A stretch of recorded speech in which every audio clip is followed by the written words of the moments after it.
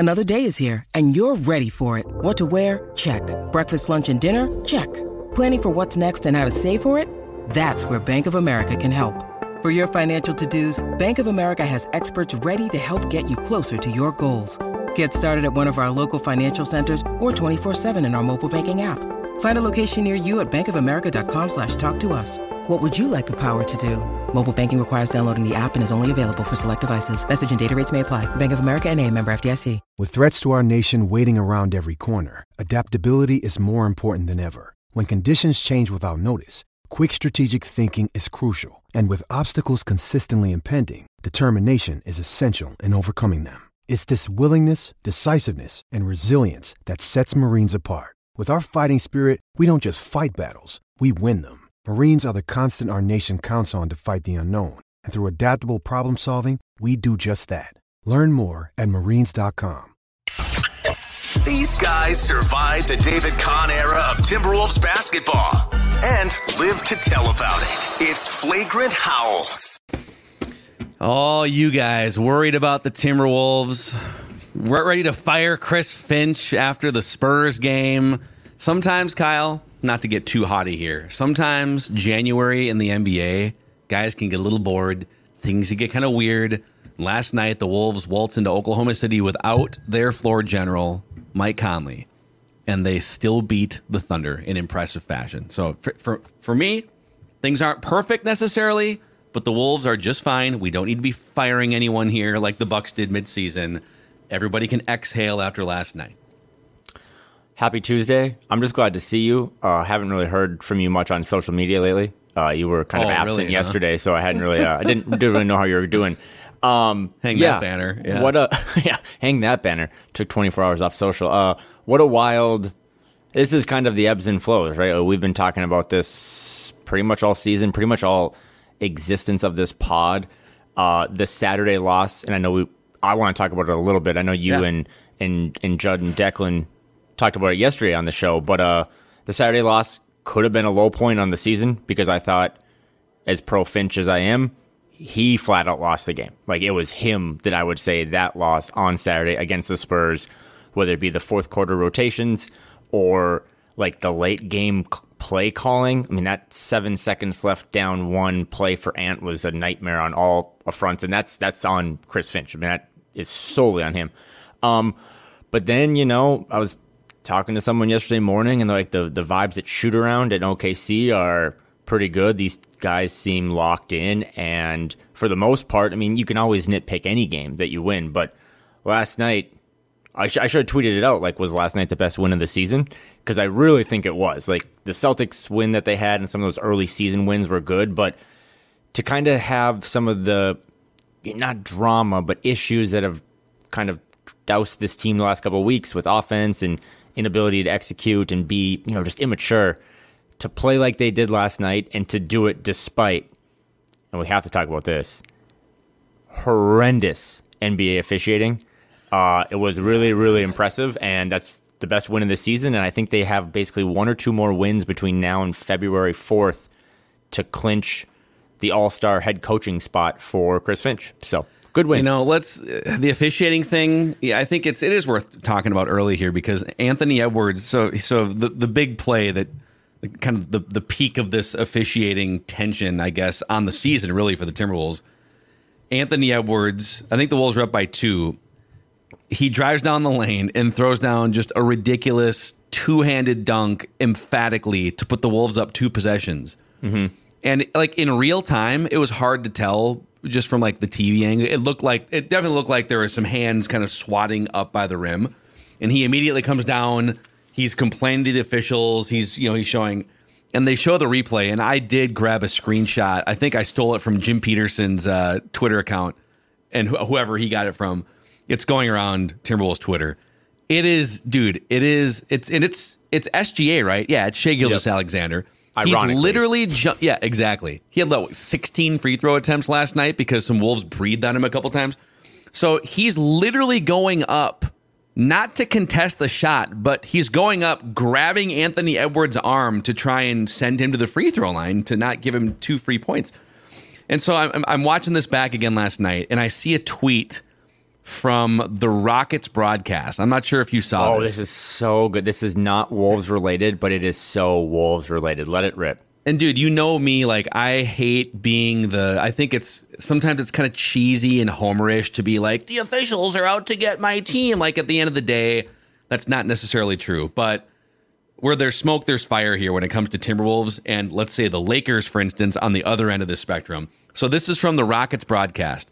The Lakers have shot 233 more free throws coming into last night's game than their opponents have so far this year, which is far and away ahead of the second place team, which is the Knicks. Oddly, the Lakers, despite shooting that many more free throws than their opponents, are dead last in drives to the basket.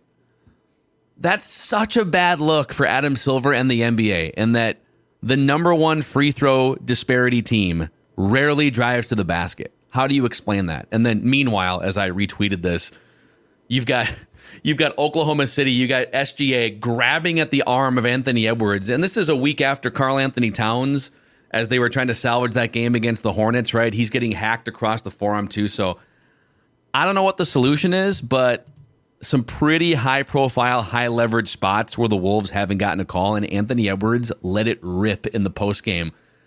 He's talking to Leah B. Olson on Bally's last night, and he goes, screw it, I'm going to take the fine. The refs were terrible, blah, blah, blah, right? He was also caught on camera. There was like a shot of the bench, and somebody zoomed in, and Anthony Edwards is caught, and you can read his lips, cheating ass refs. So, I mean, it's a thing, man. Like, it is definitely a thing right now for the Wolves.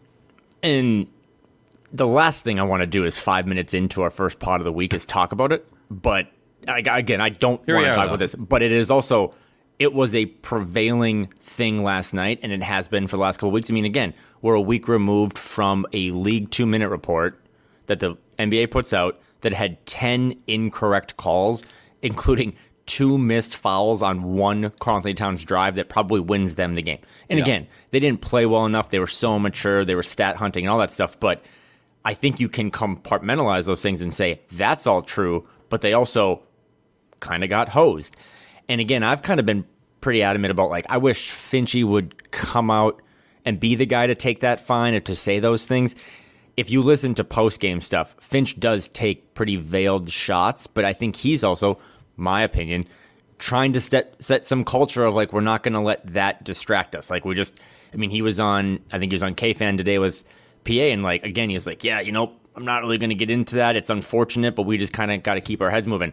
With that said, the only reason I want to bring it up, I cannot express how much I loved Ant just letting it rip, because that's all they can do now.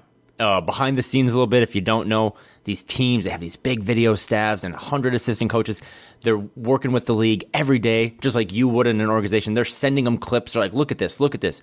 They did it with Rudy. Like, look at all these cheap shots that Rudy takes. They send videos. They send them to, CC Adam Silver.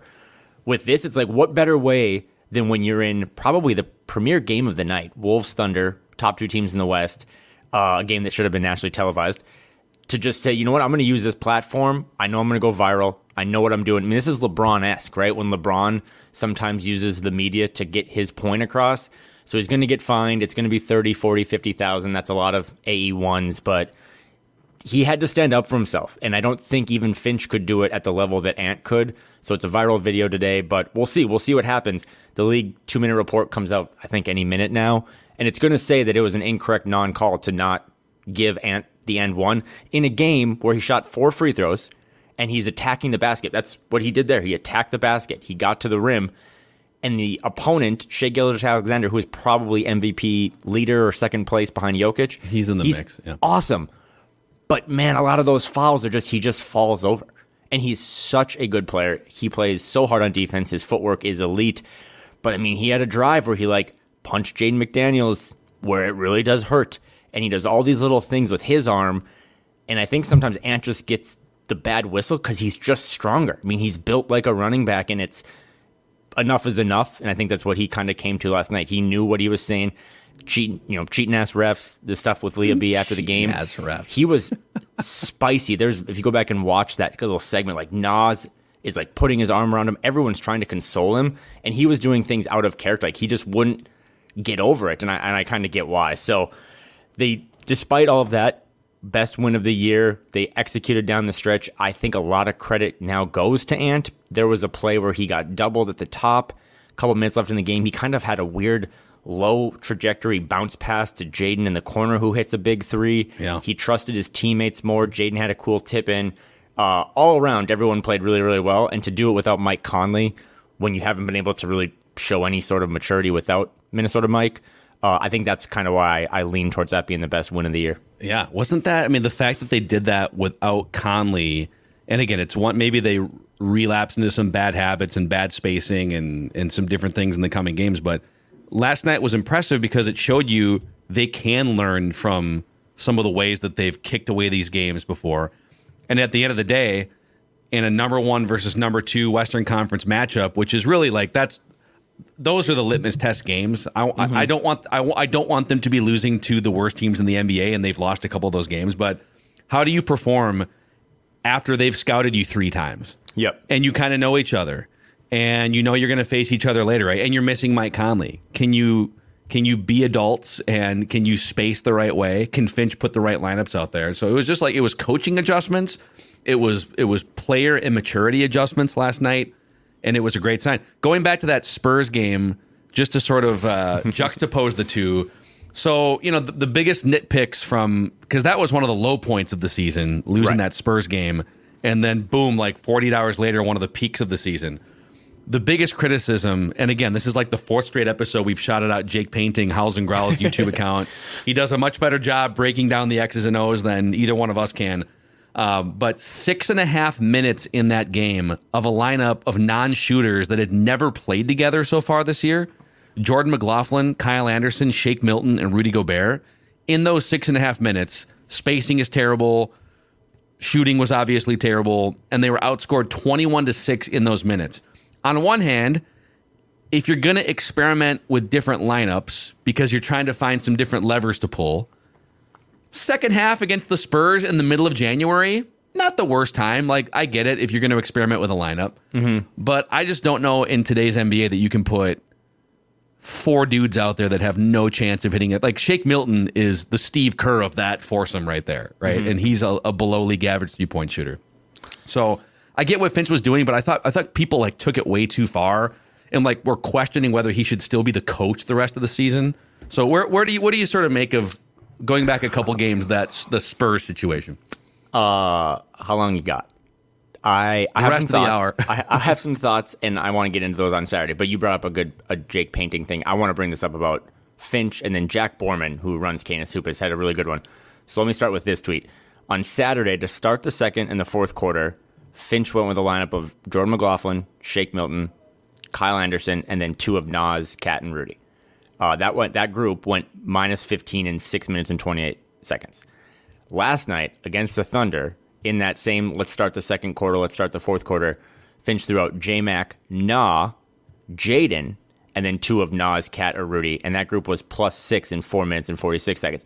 Boom. So he kind of figured it out, and I'm going to come off as defending Finch when it's really not. I'm telling you, like, I will mark the Spurs game down as the Finch lost it game or whatever, but I've also been pretty adamant that I'd like to try and experiment throughout January and February. Yeah, I mean, and you're not going to do it against the Thunder. If you're going to put a lineup out there that's different, you're going to do it against the Spurs. Yeah, and it totally backfired, right? You've done experiments in high school where it literally blows up in your face like the cartoon or whatever.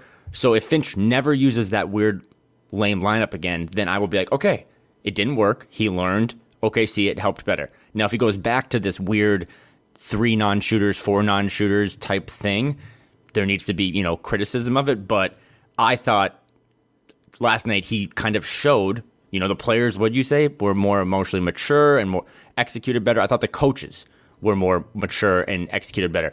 One other thing about Saturday, because Saturday night was pretty toxic on the old timeline.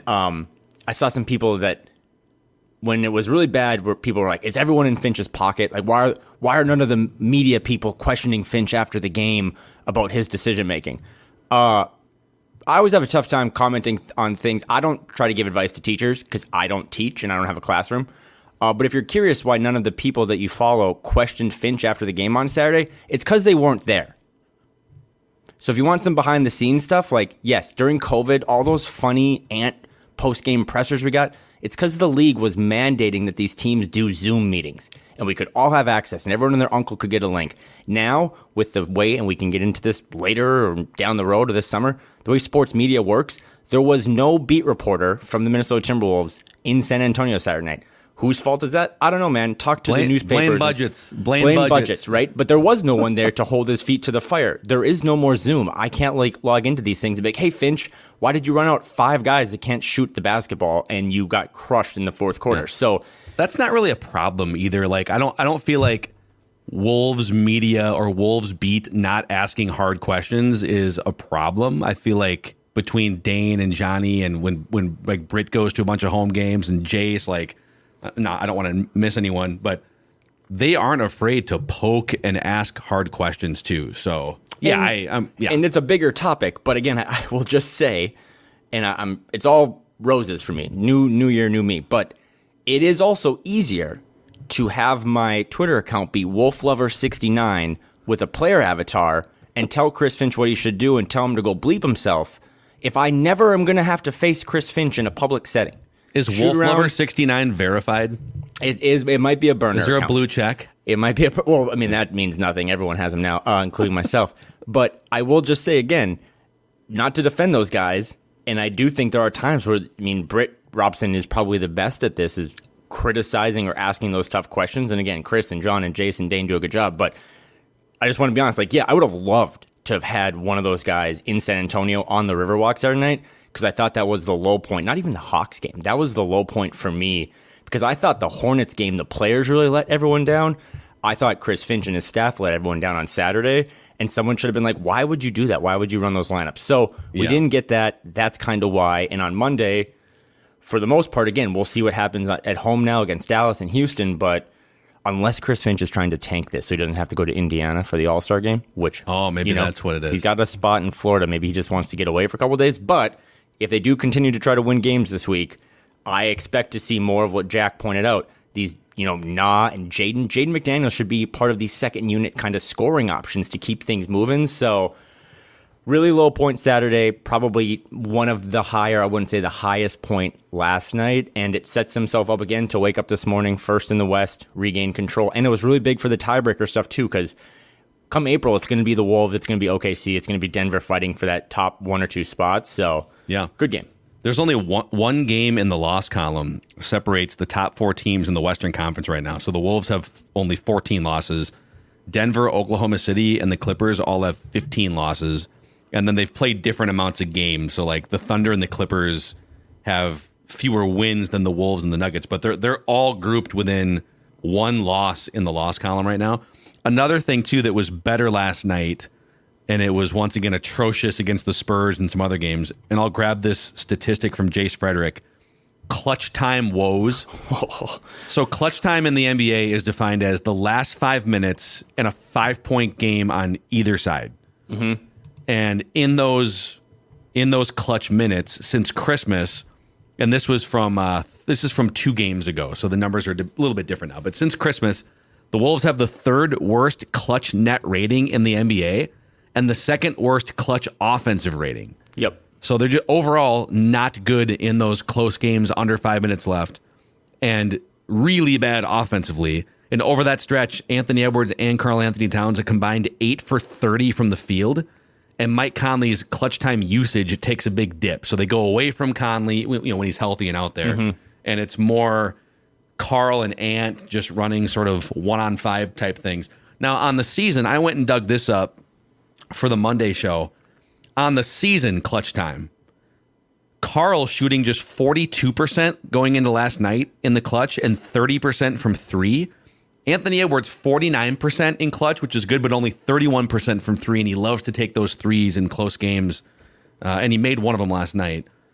Kyle Anderson, 25% shooter in those clutch situations. Jaden McDaniels, 33%.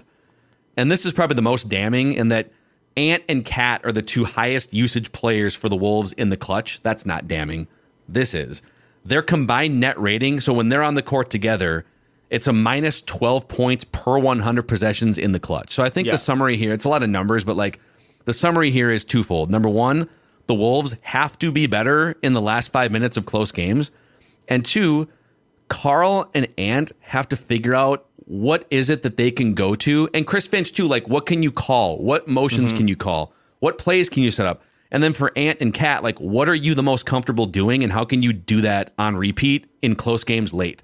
Jokic, he's got 2 or 3 spots. You know what shots he's going to take. They find ways, like the best players in the NBA. These guys are still trying to figure out kind of who they are and what works in these close games late. But last night was a lot better, dude. It was haymakers back and forth. You know, I mean, Anthony Edwards is finding teammates open for shots, and it was working out. So that's something to watch if you're looking for the Wolves to actually do something in the playoffs here in a few months. And that's why, again, I'm apologetic, but I don't really even get the whole Fire Finch thing, but I also can respect being frustrated in a game where you're like, the coaching was really bad. I don't really think it's like my owner take. I don't really think anyone loves their coach. You should see what the Warriors think of Steve Kerr. But last night, whatever they learned or didn't learn on Saturday, with 3:58 left in the fourth, Wolves are down 1. They take Kyle out. They take Nas out. They kind of put their 5-man starting lineup in there. But the way they scored baskets, this will probably ring a bell for people to watch the game, but Rudy had a dunk under the basket where he just little brother Chet Holmgren, which I love Chet, Minnesota legend, but Rudy Gobert has made the gap between those two players at this point in their careers pretty wide. But Rudy gets a dunk on Chet. Carl had the assist, kind of dumped it down to him. Next possession, Carl drives. Big fan of just driving and kicking. There's so much more space on this when that 5-man lineup's out there. Finds Nikhil. Nikhil hits a 17-footer. Then Ant has that bounce pass to Jaden. Again, look at who's like scoring in these clutch time moments. Rudy with a dunk. Nikhil with a jumper. Jaden with a 3. That's why Ant had a runway to the basket, because everyone else is a little more stretched out. Yep. There's a little more just spacing in general. And then Ant closed the game out for the Wolves. So, and then Carl obviously hit those 2 free throws, and Jaden had that tip back. But it's just important that Ant and Carl trust their teammates more, because they have the mentality, Ant specifically, and that's kind of cool, but it's also a detriment, that I can do this myself, no matter how many double teams or triple teams. And I thought last night against OKC, they just trusted the pass, a big Finch mantra, and it paid out, in spades. So really good win, really good performance, and hopefully that's the type of mentality they can keep when Mike comes back, is just, don't rely on one person. Move the ball. It makes it so much harder for the defense to defend. You know what would help Ant and Kat trust their teammates more is if they added an even better teammate, like a shooter, before the trade deadline. Okay. Would you like to recklessly speculate on this episode? I have one for you that's way more reckless that would have been fun to do Saturday night, but yeah, let's do it. Okay. All right. Reckless speculation. All right, this reckless trade deadline speculation presented in part by our friends over at AG1. So about 6 years ago or so, I discovered AG1 products, and they've been a game changer, adding so much value to my life. So I'm not like Tom Brady, where I just I just drink kale smoothies all day and eat perfectly. You're bouncing around, you're busy, maybe you have kids, it's hard to just get all the nutrients you need by eating food. You should eat as well as you can, obviously, but that's where AG1 comes in. 1 scoop mixed with a bottle of water, and you have your full allotment of nutrients for the day. 75 high-quality ingredients, foundational nutrition that supports your body's universal needs like gut optimization, stress management, immune support. For me personally, I noticed I'm kind of like early afternoon AG1 guy now, where I want to eliminate brain fog, and I just want to be able to focus and just feel at my best the second half of the day. If you want to take ownership of your health, it starts with AG1. Try AG1 and get a free 1-year supply of vitamin D3 K2. They're little vitamin D3 K2 drops. For me, 1 in the morning. Boom, ready to rock and roll. And 5 free AG1 travel packs with your first purchase. Go to drinkag1.com/flagranthowls. That's drinkag1.com/flagrant howls. Also, a shout out to our friend David at First Mortgage. Or First Equity Mortgage, I should say. So First Equity, I don't know, it was probably 7-8 years ago that I had an amazing experience refinancing my home at the time with David over at First Equity. David, a 20-year Wolves and Lynx season ticket holder, so you'll see him roaming around Target Center. First Equity Mortgage is Minnesota-based, 24 years in the market. They pride themselves on supporting the community and treating every customer as a friend and a neighbor. They work fast. They have a great reputation in the community and industry. You know you're getting a great experience at First Equity Mortgage, and you know you're dealing with a diehard Timberwolves fan as well. FEMort.com. That's FEMort.com or scorenorth.com, keyword David. It's Mackie here, and a shout out to Claritin for supporting this episode and providing us with samples even. So I am an allergy sufferer, and it's rough sometimes with stuffy, runny nose. For me, it can be like dry, scratchy eyes, throat, even just feeling tired.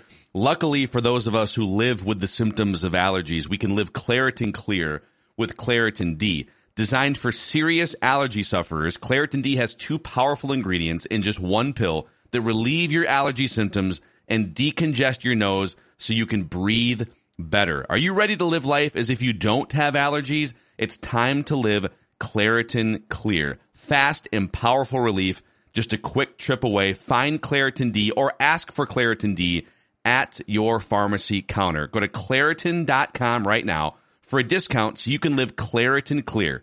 That's Claritin.com. Use as directed. All right, Kyle. Reckless speculation. So Doogie was on Minnesota Sports with Mackie and Judd this morning, just floating some. He's got some NBA sources a week before the trade deadline here, just kind of floating some whispers. And we've gone over some names here. The Wolves could definitely use some 3-point shooting help. Just it would be nice to not give up a rotation player. And I don't count Shake Milton as a rotation player. Like, it'd be nice to hang on to Kyle Anderson and somehow also just acquire another body to lengthen your rotation and have somebody that can maybe knock down a 3. So we've talked about Luke Kennard, inject that into my veins. Dougie McBuckets, maybe that's a buyout candidate. Doogie tossed out the idea from somebody in the league in the know of Royce O'Neal, 6'4", sort of small forward wing player for the Brooklyn Nets. 30 years old, $9.5 million contract expiring this year. And he's a 38% career 3-point shooter on 4 attempts per game.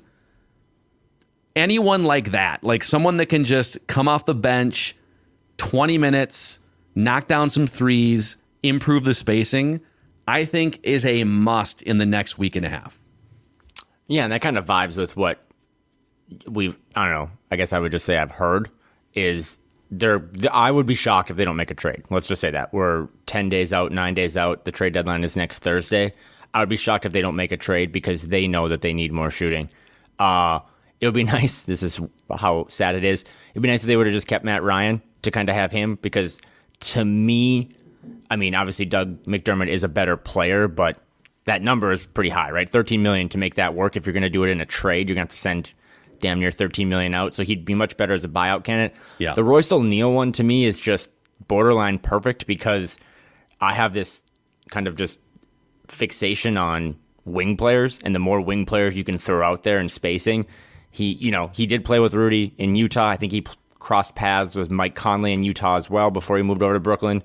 You just give you Jaden insurance, right? He's probably a more reliable Troy Brown Jr., although we saw Troy reemerge last night into the rotation for a little bit. So, again, I've said what I've said about Kyle Anderson and how my motivation would be that he can't really shoot, even though the defense is great, and that he's not likely to be re-signed this summer, especially today with the news that the salary cap projections for next year are about $1 million less.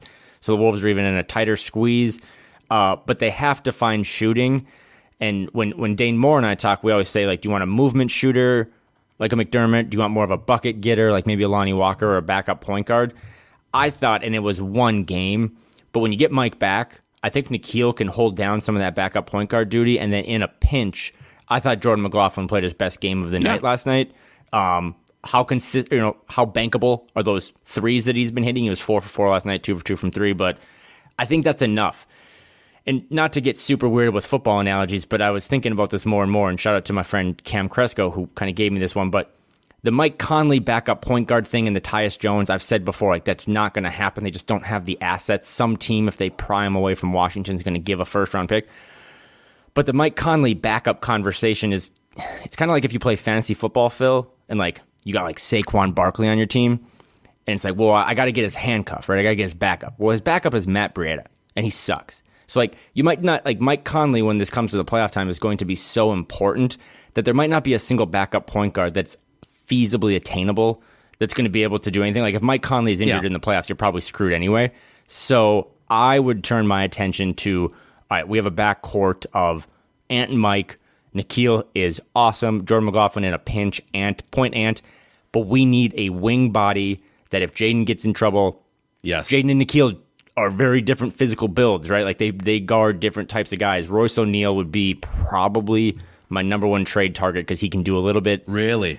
Of the three-point shooting and a little bit of the defensive side. Doug McDermott wouldn't be bad on like a buyout. But the thing about McDermott is he's going to get cooked defensively. I know. Like you're literally playing 4-on-5 defensively. Now, he's one of the best three-point shooters in the NBA, so like he would alleviate some of these spacing problems. And maybe what happens is your net offensive rating with the second unit would go up enough to sort of wash it out.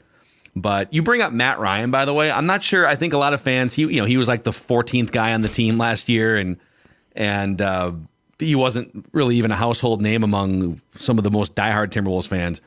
But what did he play like? He probably played like 20 games for the Wolves last year. Let me see here. Something like that. Yeah, he played 22 games last year, so he got in some garbage time. So he's played 13 games with the Pelicans this year. 23 minutes per game in those 13 games, including a start. He's shooting 47% from three-point range. Mm-hmm. And league, like basically league minimum salary too. And this is probably another deep dive, and I'm not even sure I agree with the philosophy, but it's clearly apparent. The Wolves finally, after this Gobert experiment, Tim Connelly, Finch, all these guys, like their identity is defense. That's not breaking news. Like this team's identity is defense. And I think that's why Kyle Anderson still really gets a shot. We know, and the coaching staff has to know, that offensively he is just beyond limited. It's not even to the point of missing shots. It's not even taking shots. And that's like the worst thing you can do in that role. But they just don't ever want to have a 4-on-5 kind of mantra out there with like this one sieve on defense. I mean, it kind of is like the movie 300, right? Like they don't want to have that back goat alley through the mountains that can break up what is the best defense in the league. And I think Doug McDermott is a goat alley through a mountain. Yeah. So that's why you probably are going to lean towards more of a Royce O'Neal or a guy that can space the floor like McDermott can, but also isn't going to be a complete, negative on the defensive end, because part of the reason the Rudy Gobert stuff and Defensive Player of the Year thing is working is because he knows that all the people in front of him aren't going to just completely, let the ball get to the rim. So again, I think they make a move. I would be blown away if they don't. They have some contracts to make it work. Obviously, Shake Milton, Troy Brown Jr. are not guaranteed beyond this year. Kyle Anderson's expiring. You got some second-round picks. You got a young guy. Leonard Miller is off limits in my mind. I don't know if you've seen some of his. He just had like another 30 and 14 game. He's kicking out his feet like he's a breakdancer, but man, he continued. Also, his motor, like he's been having a little better performance on defense and steals and just little things. But he's making like $8 million over the next 4-5 years. He's going to be a valuable contributor next season, I would imagine. So they don't have a lot to go shopping with, but I'd be shocked and appalled probably if they don't make some sort of small rotation tweak by next Thursday. Agreed. Also, just to bring the Matt Ryan note to its rightful conclusion, so he did undergo a minor knee procedure in like late November, and he's supposed to be coming back sometime soon. So he was literally for the Pelicans playing. He had a game against, it was the Pistons, but he played 35 minutes and knocked down 6 threes in a game in November. Mm-hmm. So just interesting that he just needed a shot to play some minutes, and the Wolves didn't have minutes for him last year. And on the trade deadline front too, now that we've had a year and a half since the Gobert trade, and I think even though the reaction at the time was largely locally and nationally, what is Tim Connelly doing? This is a terrible trade. Oh my God. Now that we've had a year and a half, that trade was great because Rudy Gobert is the defensive backbone of the number one defensive team in the NBA, and defense is the reason why the Wolves are the number one team in the Western Conference going into the trade deadline, right? So you make that trade, the Wolves become the best defensive team in the NBA a year and a half later, number one team in the Western Conference. I don't know how you can say that trade wasn't a success at this point. You might argue, let's see what happens in the playoffs, and I can hear that out. But my long-winded point here, Kyle, is every single move Tim Connolly has made in a year and a half has been aces for this franchise. Has he whiffed any personnel moves besides, letting Matt Ryan walk away to the Pelicans and shoot 47% from three? Is that a homer take? No. What is he whiffed on? Well, I mean, so I heard you say Shake that Milton, I guess. Yeah, well, okay, so when they signed Shake, I was excited, just like I was with Troy Brown, because those are good players. They just haven't fit. So, if you want to be honest, maybe it's more of just they didn't fit into what Finch was trying to do with them or whatever, square peg, round hole. I don't know. But I think you're right. Signing Shake at the deal. He got signing Troy. All the extensions, right? Like he got the Ant stuff done. That's a pretty easy one because it's just a max number. I thought he got Jaden at a good number. I know some people are like, he's going to be making $22 million next year. He can't average 9 points. That's a conversation for another day. But this year, again, just a reminder, Jaden McDaniel is one of the best wing defenders in the league, is making less money than Shake Milton and Troy Brown Jr. So seems like a pretty good value. But the one that I guess kind of stands out to me, and it's this generation's Justin Patton, is that when the Wolves made the Jimmy Butler trade and somehow got a pick back from the Bulls, there were a lot of fun guys in that middle of the first round that you could have had some nice value to add to the team, but Tibbs took Justin Patton and he never worked out. That's like Wendell Moore. So I don't think Tim Connolly can bat 1,000. Wendell Moore, who came from Duke and is a little older prospect, we're talking about backup point guards and all this stuff. Like, he doesn't get any run whatsoever. And he's shooting like 35% in the G League, too. And his G League stuff is not great either. So you could go both ways. Like, yeah, from a transaction standpoint, I think Tim Connolly deserves everyone to trust him now, myself included. But I also think there's some blemishes, right? Like Wendell Moore hasn't even flashed really in the G League. I'm not really out on him specifically, but also when a team is down Mike Conley and doesn't really have a natural point guard, why wouldn't he even be like, in the rotation? So yeah, but and even like as a trade piece, right? He's not even. He would literally just be a $2.4 million salary figure in a trade. He wouldn't. Yeah. It wouldn't be like, oh, we're gonna give you the asset of Wendell Moore, because no team would really look at it that way in a trade. I don't think. But and this is for another pod, but I am going to make you discuss this with me at some point. There is a argument to be made. You might lose it. There's an argument to be made that the Mike Conley for D'Lo trade, the best player and most important player the Wolves got in that was Nikhil, and not even Mike. And Mike has unlocked everything and been a veteran, and I get all that, and I would tattoo his nickname on my body. But Nikhil, man, making $4.5 million a year. I think Dane had this too. Like, Nikhil has 2 years, I think, on this deal, $9 million. Whatever. When Nikhil's a free agent again, if he is just playing like he's playing, he's going to get $480. Like, he's going to get one of the biggest pay raises in the league when he's a free agent again. His value to this team and the true Swiss Army knife of I can play multiple positions. It seems like he hits every important jump shot when an opposing team is making a run.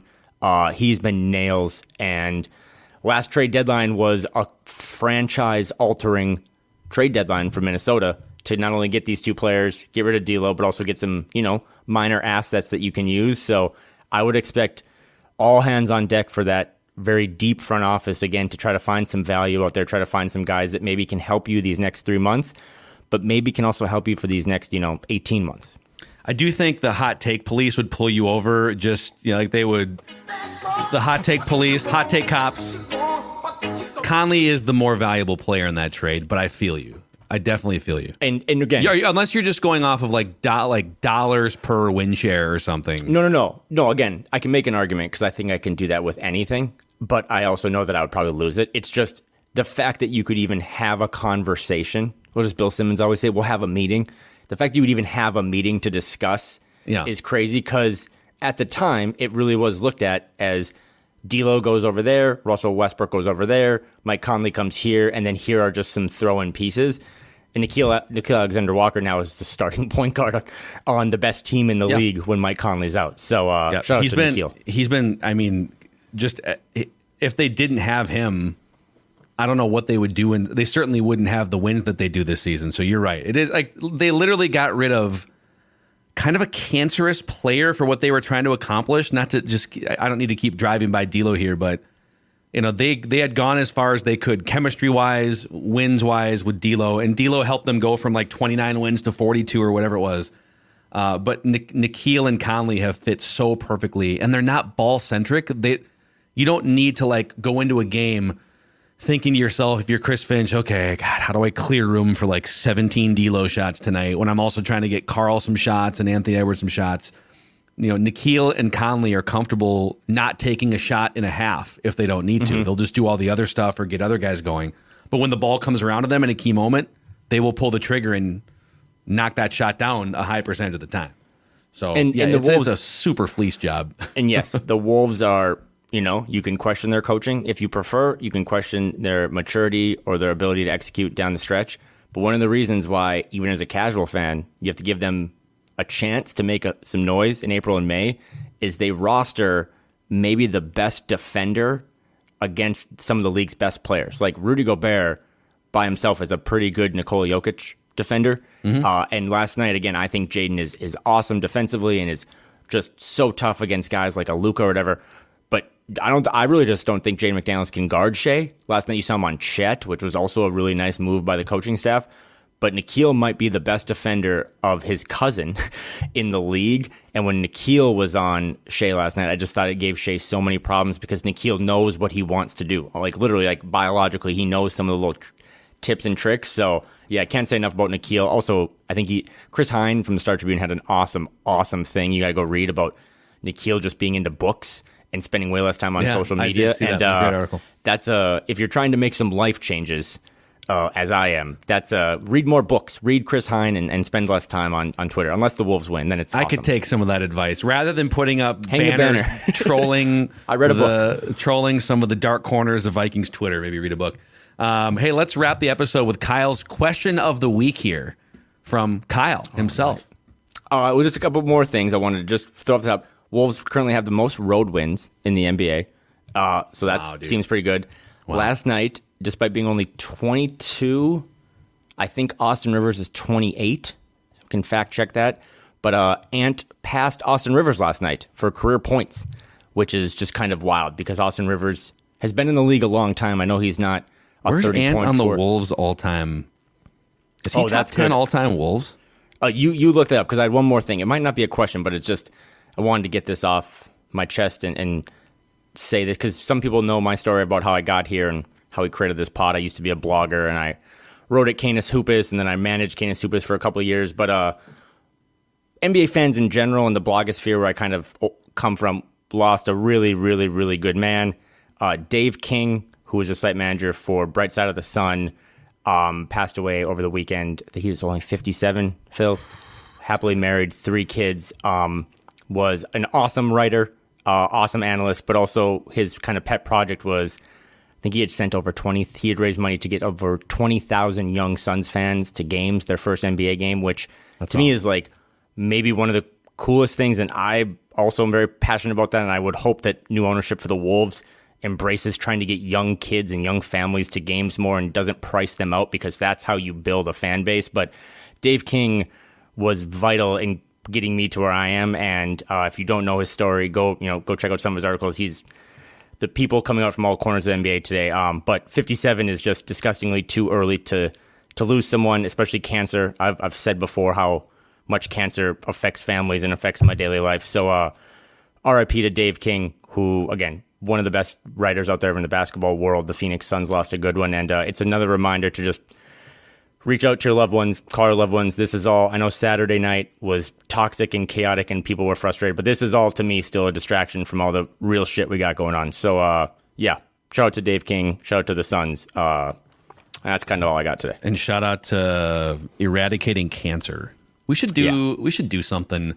I'm trying to think. At Score North, we, in the past, so my mom died of a rare form of blood cancer 6 years ago, and we for a few years we helped with the local it's the Minnesota and Dakota's chapter of the Leukemia Lymphoma Society, just raising money to fight cancer. and we did the big climb a few years and some other events, and it'd be fun to put something together. I mean, you work in the cancer research area in your day job, and it's impacted, I'm sure, a huge percentage of our listeners too. So we should think on that and put something together for maybe later in the year at Flagrant Howls. Yeah, I think Ross, shout out to Ross, who's producing this, said that the big climb this year is at US Bank in April. But just again, there's so many patient advocacy and research things. Being diagnosed with cancer, having someone in your family or a close loved one, it is an earth-shattering thing. It is, not to make fun of it, but it is the Woj bomb of Woj bombs in your life, where it's all of a sudden your whole life changes. And if you have any questions, throw them in the comments on YouTube, hit me up on Twitter. I have resources I can kind of direct you to. But again, more than anything, it's just when another person in your life or attached to your life is all of a sudden gone. It is a reminder of how fragile this all is and what is most important. So appreciate everyone that always listens to this, and lets Phil and I just ramble and say crazy things. But I hope it's a distraction for you for whatever you have going on. I do have an answer, by the way, on just total points. Anthony Edwards, what is he? Is this his fourth year, right? Fourth year with the Timberwolves? He's 8th on the all-time Timberwolves scoring list right now. He passed Tony Campbell for 9th 1,200 points ago. And he is 200 points behind Doug West. So he's going to catch Doug West like in February for 7th. And then he's like 760 points behind Wally Zerbiak and 800 points from Kevin Love. So I'm not looking. My hands are right here. So Kevin Love would be 5th on the all-time scoring list? Yep. No, again, let's segue from the serious stuff for a second. Let me get back into childish things. So Kevin Love is 5th. Kevin Garnett is 1st. Duh. Yep. Question, or something on him in a sec. Karl Anthony Towns would be 2nd. Yep. Comfortably. Yep. Wiggins has to be in the top 5. He right? is. He's 3rd.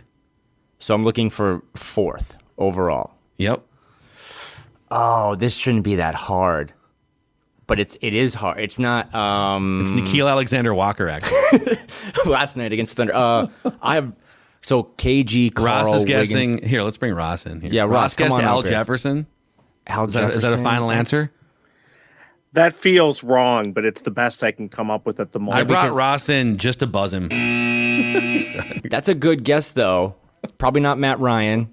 No, it's Matt Ryan. The first 10 games with the Pelicans would be on this list. Could it be Rubio just by games played? Not a big scorer, but he was around. He would Not have in the 10. had some sort of scoring floor. I have no idea. 4th. It has. I'm going to guess that it's. Go. Sam Mitchell? Sam Mitchell. Oh, good stuff, Ross. Good 4th stuff. leading scorer. 2 stints with the Wolves. Long-time Timberwolf. Yeah. I know we got to go. Christian Laettner, 10th, by the way. Christian Laettner in the top 10. I know we got to go, but I would be remiss if this is the best pod to do this. The little nugget the other day from Brian Windhorst. About KG? You played the reckless speculation music.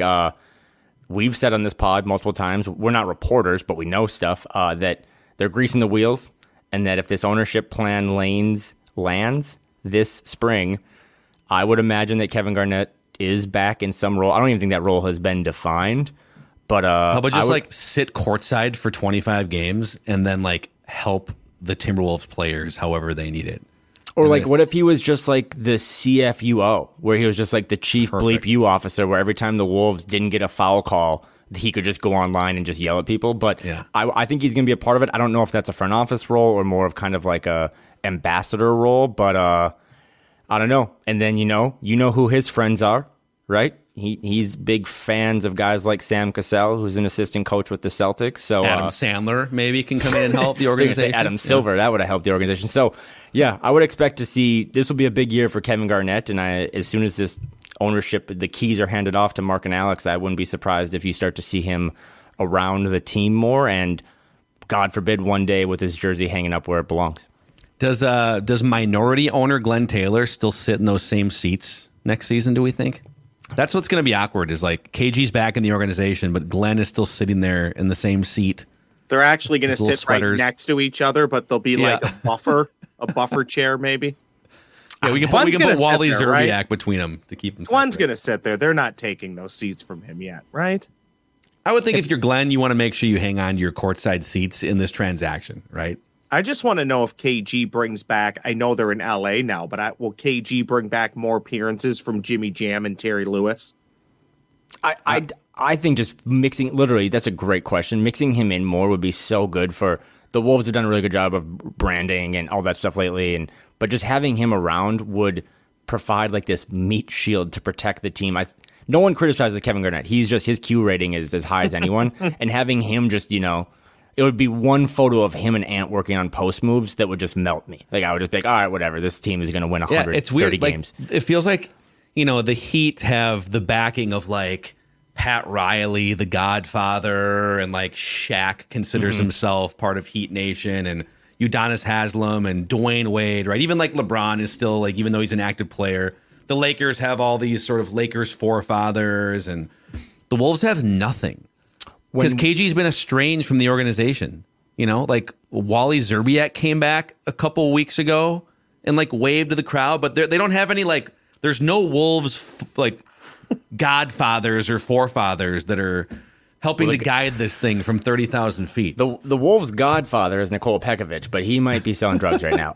But if you even go back to the Saturday Spurs game, I mean, to think back to Wemby and stuff, they have like brand ambassadors of Manu Ginobili and Boris Diaw that are like at games sitting 10 rows up, like just repping the Spurs brand. When Wemby was drafted, those two guys and Tim Duncan and David Robinson all flew from all over parts of the world to like take him out to eat. That's the next level for this stuff. If you're going to be not only a contending team, but a serious franchise, is embrace the past. I get why they haven't, because Glenn and KG have never gotten along. I would love for KG to be a part of this. Maybe not making basketball decisions, but I thought that was an interesting nugget that when Brian Windhorst says that stuff, Brian Windhorst, fingers up, makes you think. Here's one for you boys very quickly. What was it a few years ago where we had, talk about Timberwolves alum, Wolf of the Week, Cherokee Parks was brought back. Yeah. And didn't it have something to do with a jersey? They were wearing a jersey from maybe that era. So don't tell me, Kyle, we don't bring back the all-time. We brought back Latrell Sprewell one time. Right? Yeah, Latrell Sprewell. I think Troy Hudson's made an appearance. I mean, Ricky Davis is literally coaching high school basketball in Minnesota now. But it's also hard to bring back legends when you really don't have that many. Yeah. Right? It's like, tough. I don't know if we're going to do like Luke Ridnour night, but the Kevin Garnett thing they need to address, and need to address it soon, because I think it would be actually valuable to, what this team is trying to do and this next level they're trying to take. I'm here for Randy Foye night, if anybody else is. Randy Foye night. Johnny Flynn night? Anybody? Johnny, big Wes smiles Johnson all over smiley bobblehead night?